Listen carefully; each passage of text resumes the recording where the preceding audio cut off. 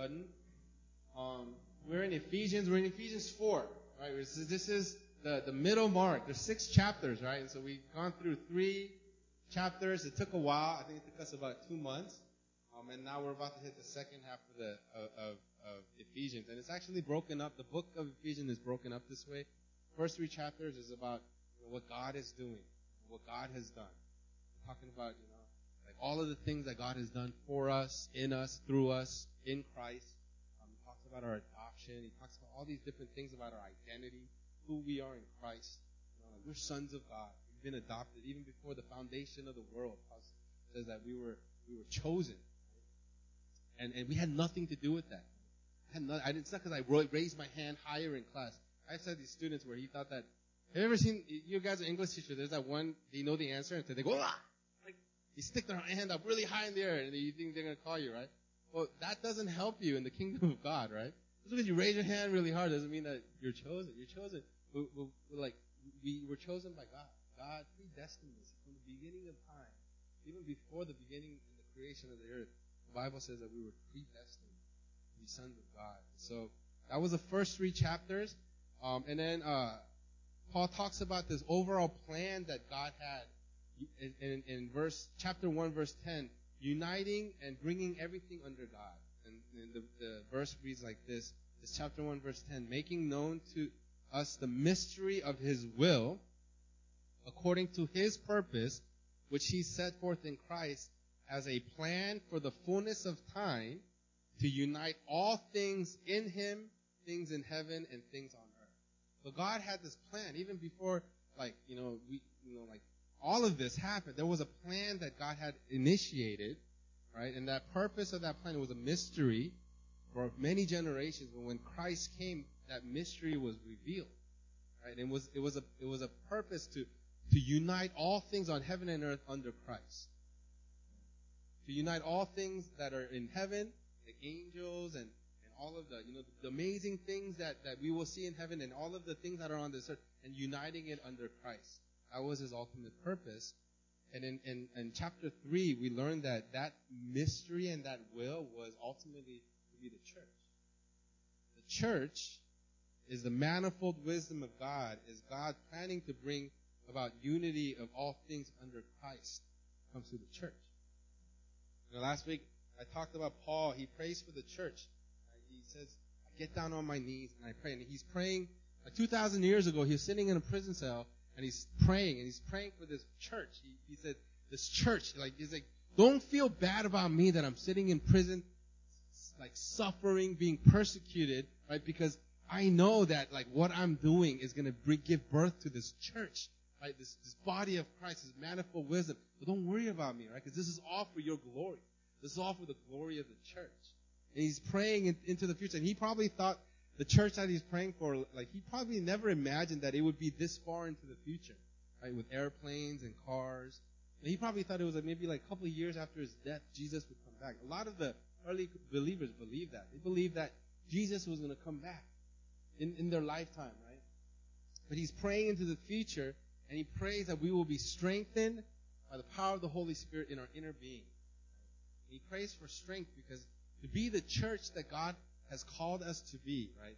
The actual church, the type of church that Jesus died on the cross for, the type of church that Paul is describing here, is going to require strength. You don't need strength to go to a church nominally. Nominally, it's just on the surface level. It doesn't take much to just come to church, right, and just listen to a sermon and go home and not affect Monday through Friday or Monday through Saturday of your life. But it takes a lot for the faith that you live to actually impact the world around you. That's what Paul is talking about. He's talking about a faith in a church, individuals that make up this body of Christ, that live a life that's going to impact the world around them. And he prays for strength for us because we're going to need that strength. We talked about that. We talked about strength last week because we definitely will need it. Going into the end times, right? As we get closer to the coming of Jesus Christ, we're going to need strength. The world is changing, guys. Do you haven't noticed how fast the world is changing around us? Right? Even when I was young, it was like the whole gay and lesbian issue was nothing. Right? It was all hidden. Now it's everywhere. There's so many things like that are happening in the mindset of the world that's so different from what's spoken of in the Bible and what Jesus calls for the church to stand up. Like things are moving at such a fast rate, right? Kids that are like 13 and 14 are just like doing whatever they want, like you see it in the movies, and it's reflected in the movies because it's actually happening in real life. And for us to really commit to follow God's word and live by God's word, and to gather people under Christ, under God's word, is going to require strength. That was my sermon last week. If you guys need strength, I want to encourage you guys to listen to it. It's on the podcast. I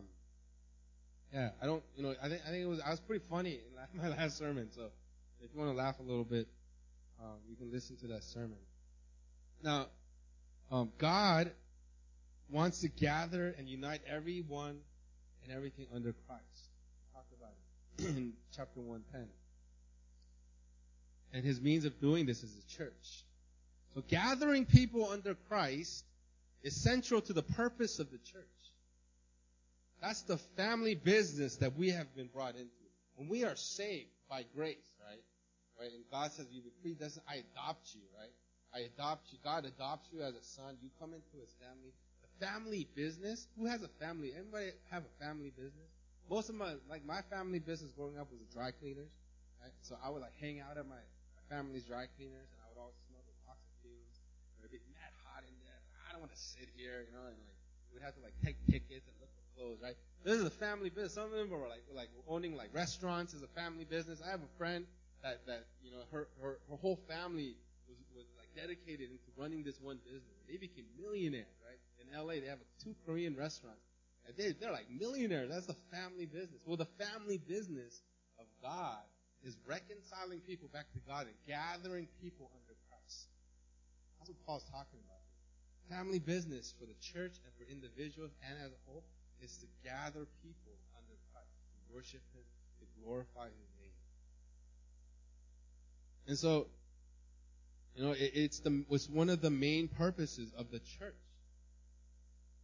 Now, Paul in chapter 4, we read that today, goes on to a new trajectory of this letter. He goes from talking about all of the things that we are in Christ, blessed, adopted, strength, and all these things. And now he goes to how we should live, knowing that identity. So he's like, this is you. This is what you have become. Now this is how you're supposed to live. And so we have the beginning of chapter 4. Margaret read it earlier, and it says, "I, therefore, a prisoner of the Lord, urge you to walk in a manner worthy of the calling to which you have been called." Worthy of the calling that we have been called. Because you are this now, because that you have come in under, you are a new creation. The Bible says that you new creation, old has gone and the new has passed. This new person that you are, right? Now you have to live accordingly to this new identity that you have, who you are in Christ. It says, because of all of this, urges us to live in a manner worthy of it. Because what have we become? Imagine if one of you guys married one of the princes of England. Who's that girl? Mary, what was her name? Meghan Markle, right? She's just a pop star or whatever. Right? And she married, I don't know what she was, right? I'm not into this, right? I'm sorry. But she married one of the princes of England, right? Imagine if you marry a prince of one of the prince of a kingdom, right? Of England, right? You can't just wear a t-shirt and shorts, smoking menthol cigarettes in front of Buckingham Palace, right? You can't just kimchi squat in front of Buckingham Palace, spitting on the ground and just smoking cigarettes and chewing gum. You can't act like that, right? You gotta dress the part, right? You gotta act, you gotta have manners, right? If you're a woman, you gotta wear those hats with the little birds and you gotta curtsy, right? You gotta carry yourself with you gotta be aristocratic. You gotta you gotta act proper, act right, right? You can't. If I can't just be playing PS4 all day, eating Cheetos in my underwear in Buckingham Palace. That's not gonna cut it, right? You have to be when you become royalty in England. You have to act the part. You have to play the part. And in Revelations 1 verse 6, it says that we are a kingdom of priests. Apostle Peter says in in his writing, he says that we are a royal priesthood. And Paul here is telling us to live in a manner worthy of the identity that we have been called. We are sons of God, adopted into the family of God, and given the family business of reconciling people back to God. And he's saying, walk accordingly, walk right. He's saying, live according, live right, act right. And then Paul describes in detail how we are to be, how we are to conduct ourselves. I believe he's describing the marks of a church, marks of the church, of the church that he's describing here. What should we be marked by? How are we supposed to be as the body of Christ? This is a very important passage, I believe, especially for our church, because our church in New Philly, we've been going through a lot of shaking. We've been going through a lot of ups and downs, and we don't really know our identity yet. And we don't really know it, but right now we're in the process of rebuilding and moving forward, right? That's our church right now. I think it's very important for our church, for us to, as we rebuild and move forward, what are the marks of the church that Paul is describing here? What are we supposed to be marked by? It's very important for our church. In this passage, Paul is bringing us back to the fundamentals of the church. As in how we are to be, what characteristics are we to display, how we should be. And I talked earlier, but one of the key roles is to gather people under Christ, right? That's the purpose of the church. To be a certain way so that it brings more and more people under Christ, worshiping God, right? Following Jesus. That's what we as a body of Christ, as the church, is called to do. We are part of God's plan in doing that. You know, he could have done it himself. God could have just said, all right, everybody gather under my son, Jesus Christ, worship him. Not giving us a choice. But what? God loves us, right? And in order for God to truly love us, he has to give us love. He has to give us free will. He has to give us a choice. There is no love if there's no choice. You know that, right? If you don't have a choice, you can't, say you're a robot. Say Mina was a robot, and I make her as human as I possibly can, and I program in her, you will love me. She has no other choice to love me. That's not love, right? This is programming. But God, in his infinite love for us, he actually gave us free choice. And in that free choice, right, God chooses to use the church to gather people under the sun.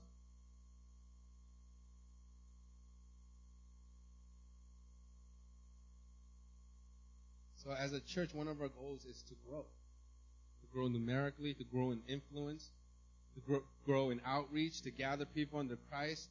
And Paul here is giving us the very good guidelines on how to be as a church, how to be a church that is able to grow and bring people under Christ.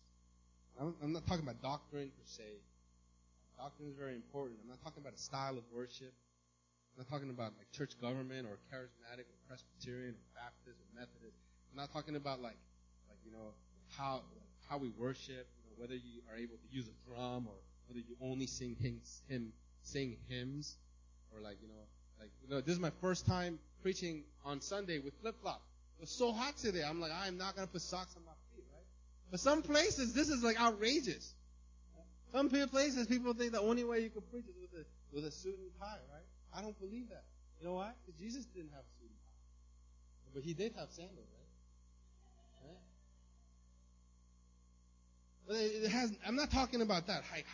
How we are to be a superficial level of the church, but how we are to be as at the heart of who we are as a church. Not just as individuals, not just as an organization, but individuals that are part of this whole. How are we to be as a church?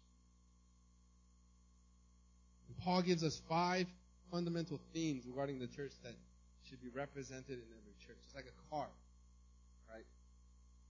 There are certain things in a car you have to have in the car to work, right?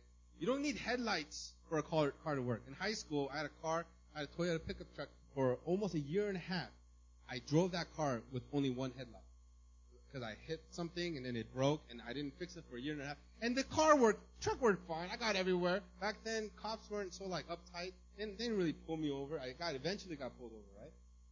But a car will function fine without, hey, it will still go, right? You don't need windshield wiper fluid, right? You don't need to go. But what do you need? You need gas, right? You need motor oil. If you don't have motor oil in your car will die, right? You need like what else do you need? You need like transmission fluid. These are things that your car definitely needs. You need water or radiator fluid in your radiator, or else your car is going to just blow up. It's going to get too hot and blow up. These are things that you definitely need in a car for it to actually run. You need a battery. Have you ever lost, like, your battery ever die on you, right? It doesn't matter how nice your car is. It could be like $150,000, like Mercedes, like, I don't know, like whatever class that's really expensive, like, like W class, I don't know, for winter. I don't know what Mercedes are, but you can have this, but without a battery, your car is worthless. You're going to take the bus, just like everyone else, right? There are certain things that you need, and what Paul is talking about is there are certain fundamental things that the church needs to hold on to, hold fast to, for us to be the church. And today we're going to talk about two of those things, and next week we're going to talk about three. I was going to make like a one long sermon. I was beginning to do that, and I realized, oh man, this is going to be a really long sermon. So I should just cut it in half. So I actually cut it in half. We're going to talk about two of those fundamental things that we need, and we're going to talk about the rest next week. And he's talking about this not as individuals, but not as an organization, but there's this dichotomy that Paul talks about in the church. The church is individuals that are a part of the whole. Individuals. So there's our personal responsibility in this, right? Because we are individuals in the church, but there's also this part of this whole that we need to be the church. Right? Like Christ didn't just save you by yourself to be a Lone Ranger Christian. Do you think that you can be a good Christian just by yourself? Nobody else knows that you're a Christian. You go to work every day, come back, and you just read your Bible, you pray to God, and you don't go to church, and you think that you can live this life and be a good Christian. The Bible says you can't. Because God saved you into a body. God saved you into a family.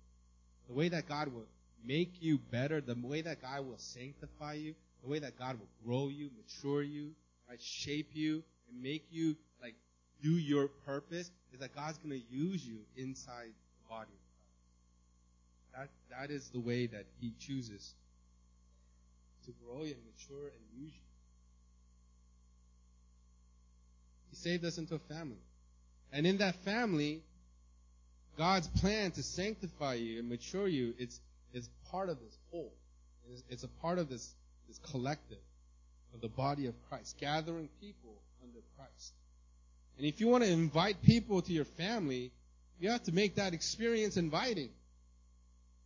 If your family is all dysfunctional, fighting, backstabbing, hating one another, right? Like talking crap about one another all the time. You meet one member of the family, like, oh, that my cousin sucks, and all this stuff. Nobody's going to want to be a part of that family. These are things that are not just things that are for ourselves, but things that will affect us in relationship to one another. These are like, who's a good salesman here? Anybody a good salesman? Anybody a good salesman? AJ? In order to be a good salesman, right, you got to be like a people person, right? You can't be a good salesman and you come in like, hey, I'm looking for like a radio, like I'm looking for air conditioning. Do you have air conditioning? It's like, yes. Can I see them? They're over there. You know, like what's good or bad? That one's good. That one sucks. Like, in order for you to be a good salesman, you gotta have people skills, right? You do. You gotta have people skills to be a good salesman. And Paul is trying to, like, he's saying that, like, we're gonna read about it, like, in a bit. But in order for us to be a people that gathers people under the family of God, gathers people under Christ to be this family of God, we have to be people. You got to be people persons. Doesn't mean that you got to be all sanguine and friendly, like, I know. But you got to care about people. You got to have a desire to see the best in people. And so, what's Paul talking about? He wants to establish in all the churches out there with this word, like this heart of the church that He wants, that God wants for His body. In one, it says, urge you to walk in a manner worthy of the calling to which you have been called, with all humility and gentleness, with patience, bearing with another in love. He's talking about our relation. These are not just characteristics of us just alone by ourselves. Right? These are things that are tested with other people. Patience is tested with other people. Humility. It's easy to be humble by yourself. But it's hard to be humble when there's other people around. Right? Patience and gentleness. These are things that affect other people. God, this is what the Bible is telling us. It's like, hey, how you present yourself to other people as my family, as my church matters. He says, all humility, gentleness, with patience, bearing with one another in love. He's saying we have to have the right attitude. That's my first point. That's my first theme. As a church, we have to have the right attitude. And they say attitude changes everything. Have you ever gone to work with like a sucky attitude? What happens, right? That whole day just sucks.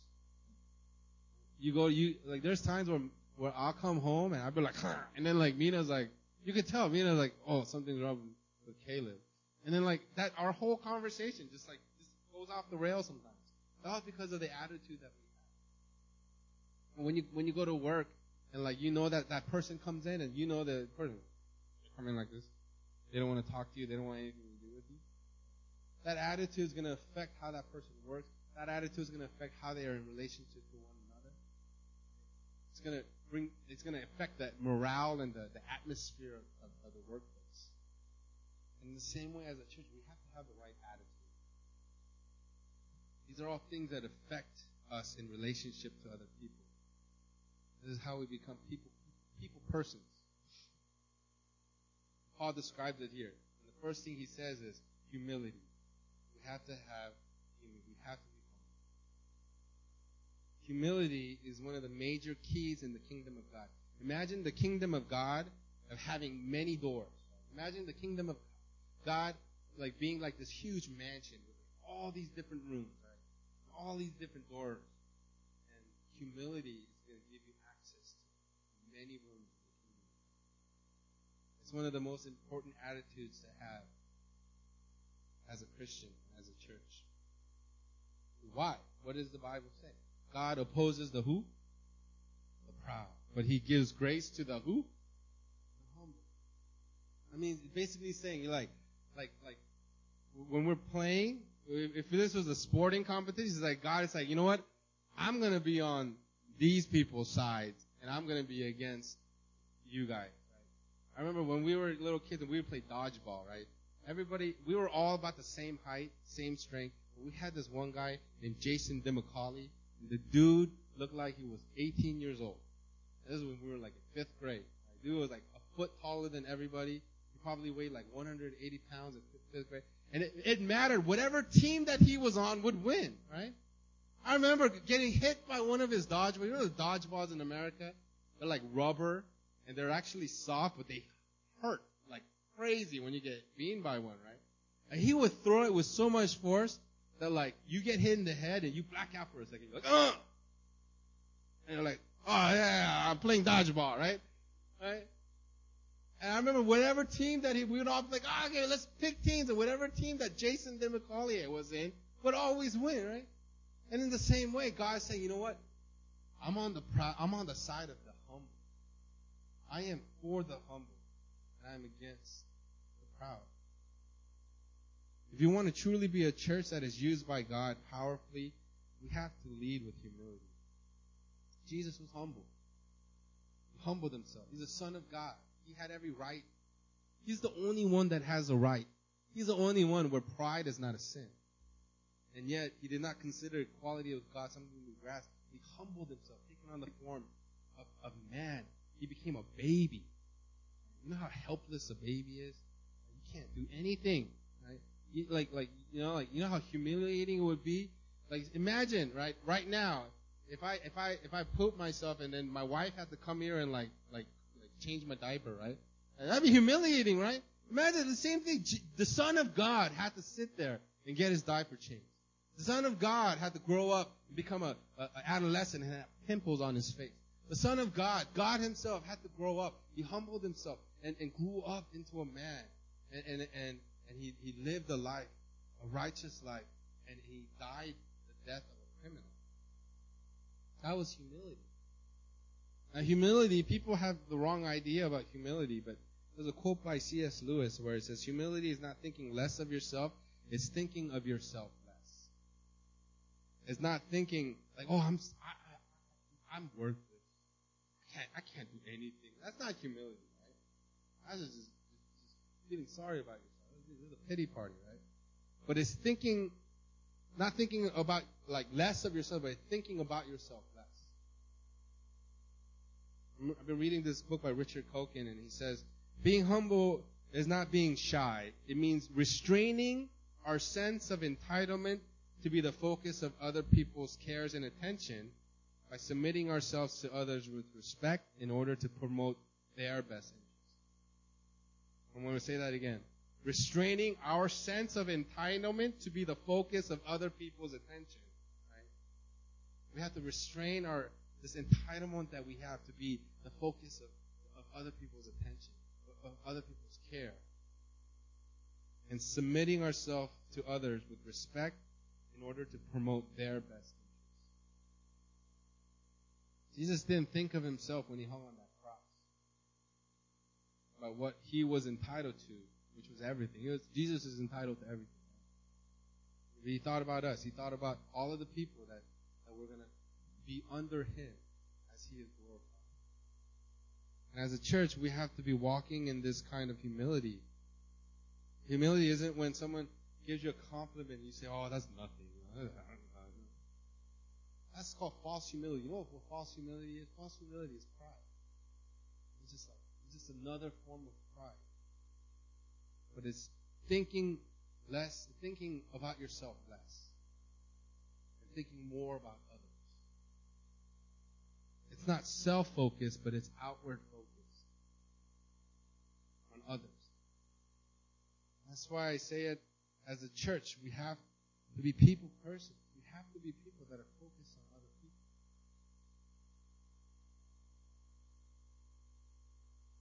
Humility. It's one of the hardest traits to develop in our life. We're going to find out later that we can't develop humility outside of God. We can't be humble outside of Jesus. Number one is humility. Number two, gentleness. Gentleness is not being weak. Sometimes it takes some of the greatest strengths to be gentle, than just be all like controlling and dominating. It actually takes more strength. When Ezra, right now he's in they call it the terrible twos because it really is very terrible. AJ, he ain't seen nothing yet, right? When he becomes to dude, he's gonna be terrible. Ezra right now is in his terrible twos, and he really is. He's cute. He's cute as heck, right? Then he can be terrible at times. There's days where he just goes on in his rant. He's like, he's screaming, he's throwing things, he's doing whatever, he's like beating up on his brother, just bigger than him, but just like dominating over him. But it actually takes way more strength for me to be gentle with him than just be saying, do it! And like just making him do what I want him to do, right? It actually you have to have more strength to be gentle. Gentleness is not weakness. There's another quote by Richard Koken. It says, gentleness means dealing with other people with kindness instead of roughness, with empathetic compassion rather than demanding force, and with soft encouragement rather than hard bullying. In Matthew 5 is a beatitude. Right?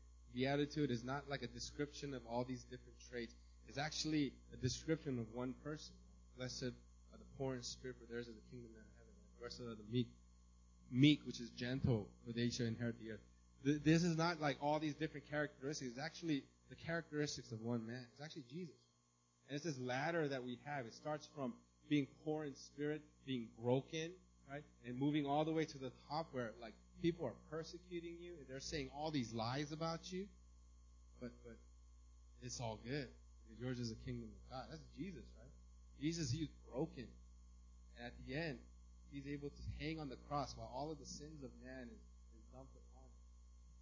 And one of the major characteristics of Jesus is his meekness, his gentleness. Blessed are the meek, for they shall inherit the earth. We have to learn how to be gentle, but not weak. Meek, but not a pushover. Gentle, without compromising.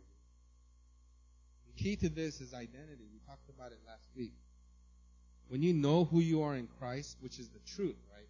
Who you are in Christ is truth. You are able to be gentle without being weak. Able to be meek without being a pushover or compromising. Our attitudes like gentleness comes from us knowing who we are. When who we are is in the truth. Truth, this is what the Bible, truth will set you free. Well, if the truth is your identity in Christ, you are free to be gentle. You're free to be humble. You're free to be patient. These are things that come out of who you know who you are in Christ.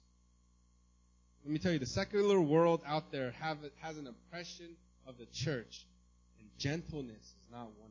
of them. But Paul is telling us as the church, we have to be walking in gentleness. We have to be meek. We can't force our way. We can't be rough with people. But we have to be gentle, allowing people to experience things and know that they are cared for and they're loved. Number 3, it says, with patience, bearing with one another in love. In the Greek, that definition word for patience is called, it's forbearance, and there's a definition called long suffering. Right? Slowness in avenging wrong. We as the church, as individuals, have to learn patience. We live in a world that's like fast, right? Like Korea especially. We have the fastest internet. Sometimes when I have to do when I go under some kind of Wi-Fi and it gets slowed down and I click on the thing and it takes a while for my page to load, I'd be like, ah! What's going on? We have rocket delivery. Coupon comes literally, if I order it at 11 o'clock at night, it comes sometimes 11 o'clock in the morning. Right? That's awesome. And then when it doesn't come, it happened the other day. It didn't come when it was supposed to. I was like, how dare they, right? We have instant food. We go to McDonald's and we get a meal instantly. Instant communication. People all around. My mom, I could text my mom and she gets it almost instantly. I text a picture of the kids, they get it almost we're living this instant world. Everything is so now. It's very different from what Paul is describing. He's talking about long suffering, being patient, how God is patient with us. God is long suffering with us. He takes us on a process. Once we know Him, we are on a process, a long one, where we still mess up in sin and we do all these stupid things, but on a process that will sanctify us down the road. Eventually, we will be more like Christ. God is patient. Last week after praise practice, I went to McDonald's. I was supposed to get Tiffany and Molly McDonald's. I had my little scooter back there. I took my little scooter. I usually don't lead praise, but I came here at 10:30 to help do praise practice, and I was a little hungry. So I rode my little scooter to McDonald's. And in Korea, you have those McDonald's where you push the little thing and it comes out. You don't even have to talk to anybody. I tried it. It didn't work, right? I went to the other one, and somebody was using it. So I actually went to the counter, and I was like, I would like to order. And then she's like, oh, how may I help you? And this young lady was taking my order, and I told her, can I get 3 quarter-pounder meals? 1 with Coke and 2 with Diet Coke, and can I get the Happy Meal? And then she looked at her thing, she was pushing buttons, and she said, quarter pounder? I was like, and I said it again. Can I get 3 quarter-pounder meals, 1 with Coke and 2 with Coke Zero, and can I get 2 Happy Meals and a cheeseburger set and 4 McNuggets? And I said it to her again, and she's like, quarter-pounder meal. And it literally took her, I'm telling you, almost 15 minutes to put our order through. When other people that came way before me were using the little machine and they'd already getting their food. And I was about to just but then I looked at her T-shirt, right? And her T-shirt was a different color than everyone else, right? Everyone else had these pink T-shirts, but she had this teal T-shirt. And then on the tag it said trainee. And I was like, oh my goodness, right? And then I left at like 10:45, and then swim. I left at like 11:45, and Sunday swim starts at 12:30, and I got there at 12, and I'm here at 12, almost 12:15, still ordering. And then at the end, she was like, "Nugget sauce. What would you like?" And I was like, but you know what God told me at that moment? He was like, you know what? Patience is an opportunity for you to love. Patience is a demonstration of love. Paul talks about it here. Bearing with one another in love. Bearing with one another in love. I get like mad convicted when I hear this, right? There are times where I'm not a very patient man. But patience is an opportunity for us to choose love. Talked about it a few weeks ago, but love isn't a feeling. If you think love is a feeling, you got it mixed up with romantic love, right? You can feel romantic love for like an image on a movie, or a TV screen. Like, oh, Mina would watch something. Mina, she always said like, oh, I really like Matthew McConaughey, right? And like she's like, oh, I like Matthew McConaughey, right? You could have feelings for things and people, right? But then true love isn't a feeling. Because if true love was a feeling, Jesus would have just sat up in heaven and be like, oh, I have this feeling towards all of these mankind that are going to hell. But he sits up in heaven and does nothing. But no, true love is action. He fell out of heaven, came to earth, and he died on the cross.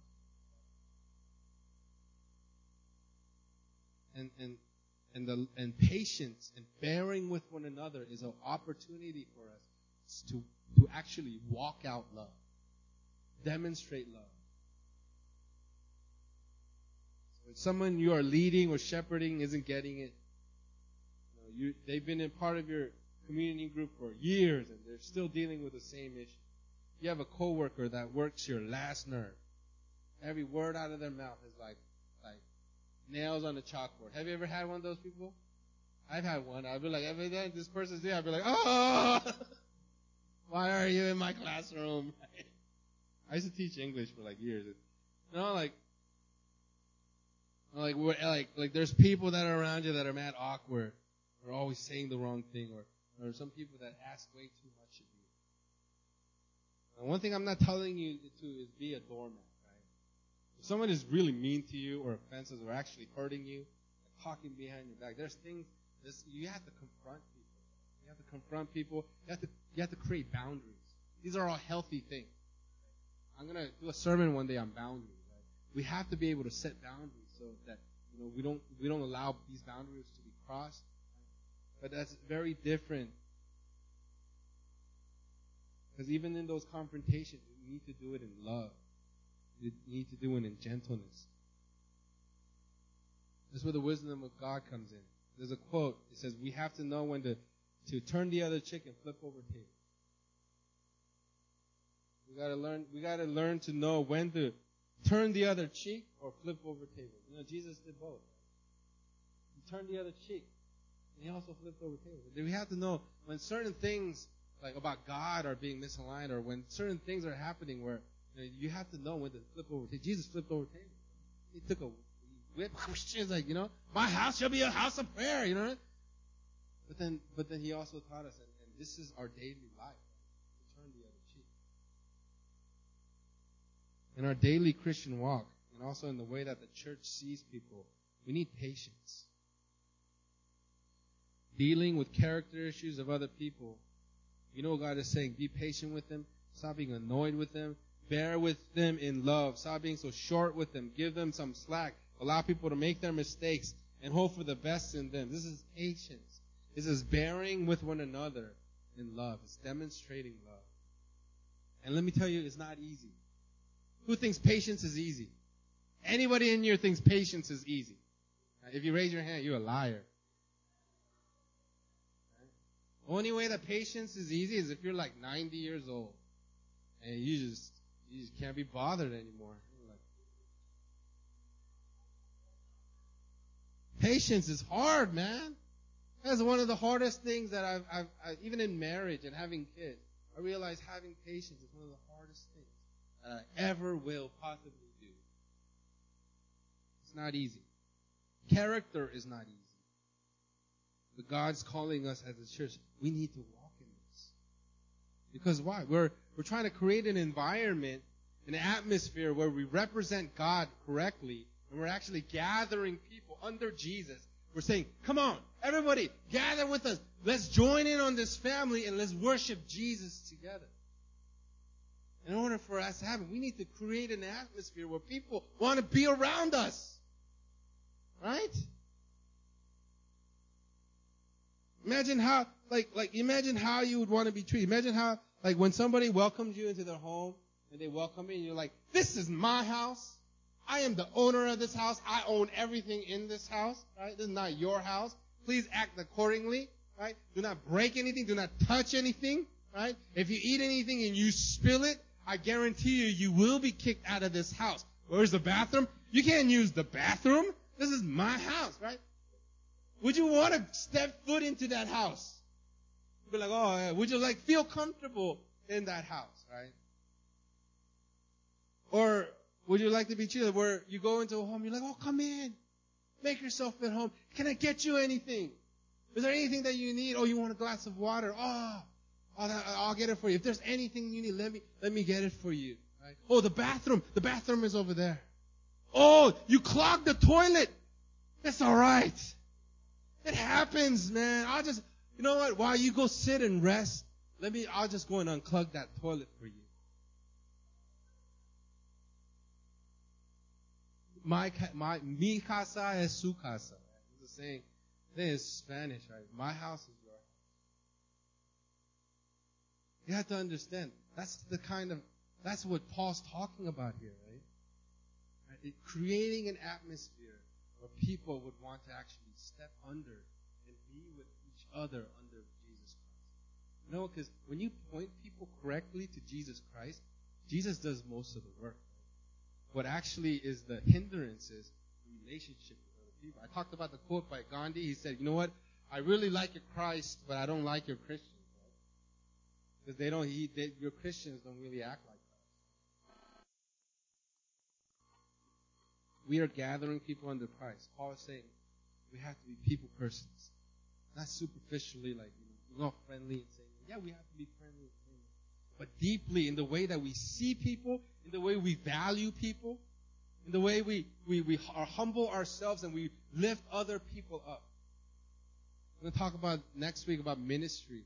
And I went to this conference recently, and it actually flipped over my mind on how actual ministry is supposed to be. I was actually going to preach all of this, and I said, oh man, it's going to be a long sermon. But humility, gentleness, patience, bearing with each other in love is not easy to be like this. But you see, it's not something that comes from ourselves. But it comes from our identity, knowing who you are in Christ. Knowing who you are in Jesus is a true source of humility. When you know that Jesus did everything for you, that everything that you have to inherit eternally was done by Jesus, you're able to humble yourself. You're able to be patient, bearing with each other in love, being uncomfortable. Paul was he lived a very uncomfortable life. But when you read his writing, he's one of the happiest people I know. He is so happy. He's so joyous. He's like, I'm joyous in this persecution. I have joy in this suffering. I rejoice in this suffering. Right? It's because he knew who he was in Christ. Because the source of that love that we're supposed to give away to other people isn't our love, but it's actually the love of God that we are experiencing. That's the right attitude. It comes from what God has done for us in Him. Paul points to the right attitude. This is what the church needs to be marked. And he goes on. He says, eager to maintain the unity of the Spirit in the bonds of peace. There is one body, one Spirit, just as you were called to one hope that belongs to your call. One Lord, one faith, one baptism, one God, Father of all, who is over all and through all and in all. The right attitude that we are to have in the church leads us to what? Unity in the church. Eager to maintain the unity of the Spirit in the bonds of peace. Paul is pointing out the importance of unity in the church. There is a unity that comes from the Holy Spirit. We all gather together like this, united under the Holy Spirit, power of the Holy Spirit. There is a unity that comes by the power of the Spirit. There is one body, one Spirit. We are one body, and we are all being led by the same Spirit of God. He is expressing the importance of unity. And he's pointing out all of the things that make us one. One Spirit. We are called to the same hope, the same calling. We all serve the one Lord. We all have the one faith. We are all baptized into the one same baptism. We all have the same God, the Father, who is over all, through all, in all. He is pointing out that we are more in common than we are different. God is all about unity. I talked about it a few weeks ago, but Jesus prays right before he goes to the cross in John 17. He's like, Lord, make them one as you and me are one. He wants the church to be united as one. The unity that we see, this is a unity that God wants to see in each individual church, like here in Busan. There needs to be unity here. We want us to be united as one. But it is also a church, there's a unity that we have to find in all of the churches. The church, the universal church, the bride of Christ. The church that Jesus Christ is going to come back and marry, right, and bring into the kingdom of God. Our church needs to be united. It means we have to stop picking out all the things that make us different and start to look at the things that we have in common. And this is what Paul's pointing out here. You have one God. You have one Lord. You have one baptism. You have one Spirit, one faith. You're all the same in these aspects. Bearing with one another in law. Paul is describing an atmosphere for people to feel invited and not condemned, cared for and not used, led in and not pushed in. It comes from being united, showing unity. These words of Paul are very important. And we really want us to hold fast to this truth as a church. With all humility, being humble in all circumstances, gentle, patient, bearing with one another in love, being accommodating and gracious, being united, being led, all by the Spirit of God into one truth. That's the picture of a church that he described. And it should be that no matter what church you go to, whether you're in America or India, or we went to a church in Mozambique this year, and it was the same. It was the same Spirit. It was the same God. It was the same Holy Spirit that made me cry.